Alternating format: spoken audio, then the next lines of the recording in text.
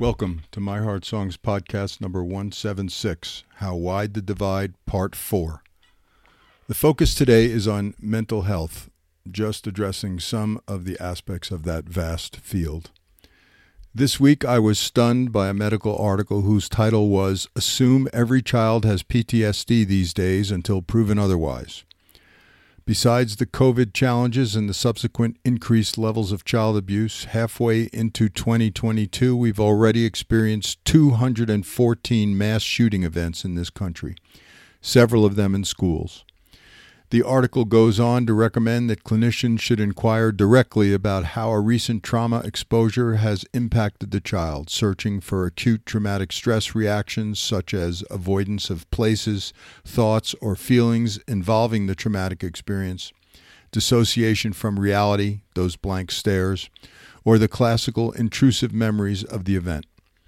Multiple stress reactions clearly increase the likelihood of impaired functioning, and referral for further assessment, monitoring, and treatment are essential in order to reduce long-term adverse outcomes.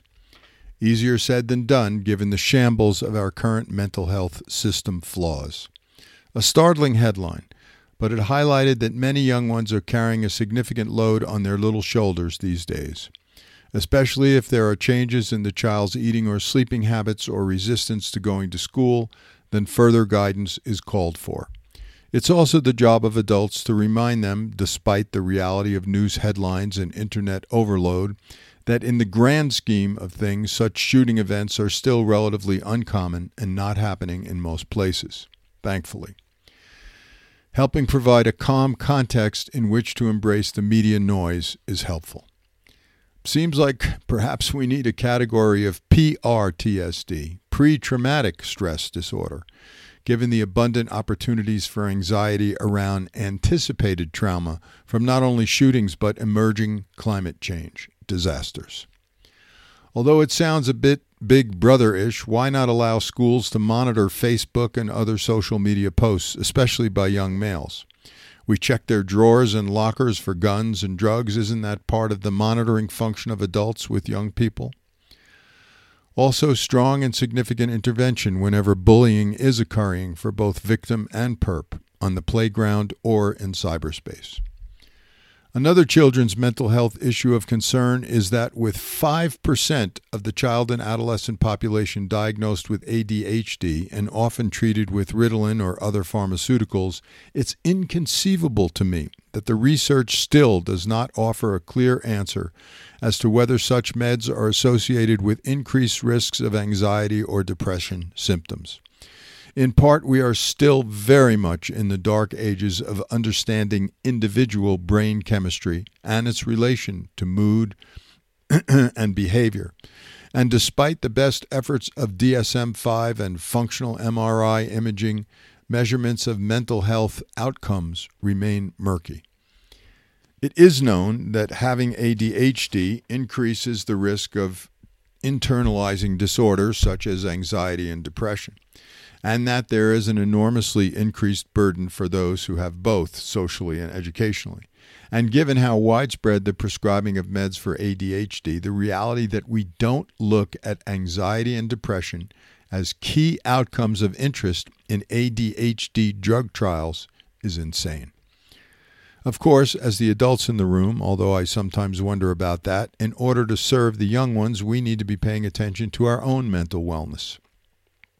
The national mental health nonprofit Give an Hour suggests 5 signs that we or a loved one, friend, or colleague need more tending. Personality change in a way that seems dramatic, agitation or uncharacteristically angry demeanor, withdrawal from social interaction, poor hygiene, substance abuse related or physical hygiene, feelings of hopelessness. The same organization works to reduce the stigma around mental illness so that those who need help and their families might not remain isolated in their suffering. I've used up all my sick leave, so I'm calling in dead. I remember sometimes calling in sick during my working decades when I really just needed a mental health break. Some time for self-nurturing at least, even if I didn't make it to the blissful boogie.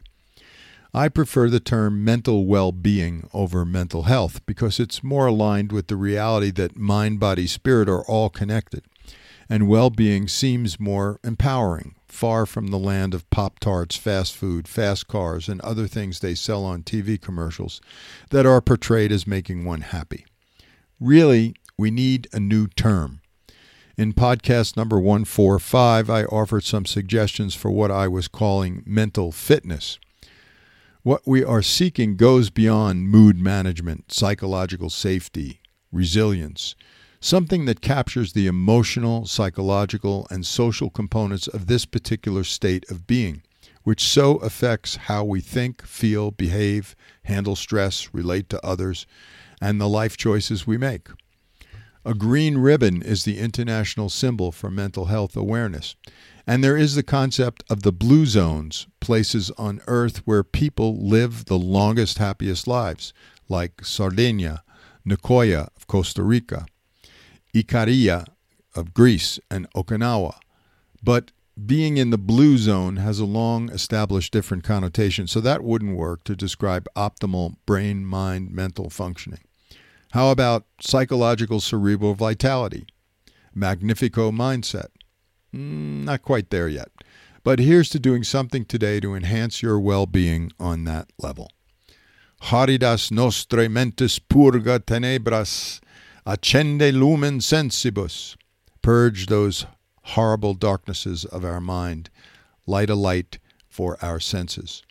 From the Aurora Consurgens, one of the earliest alchemical manuscripts, with its series of engaging allegorical images, dated to the early 1400s. Thanks as always for listening, and remember, friends and family can easily sign up at myheartsongs.org.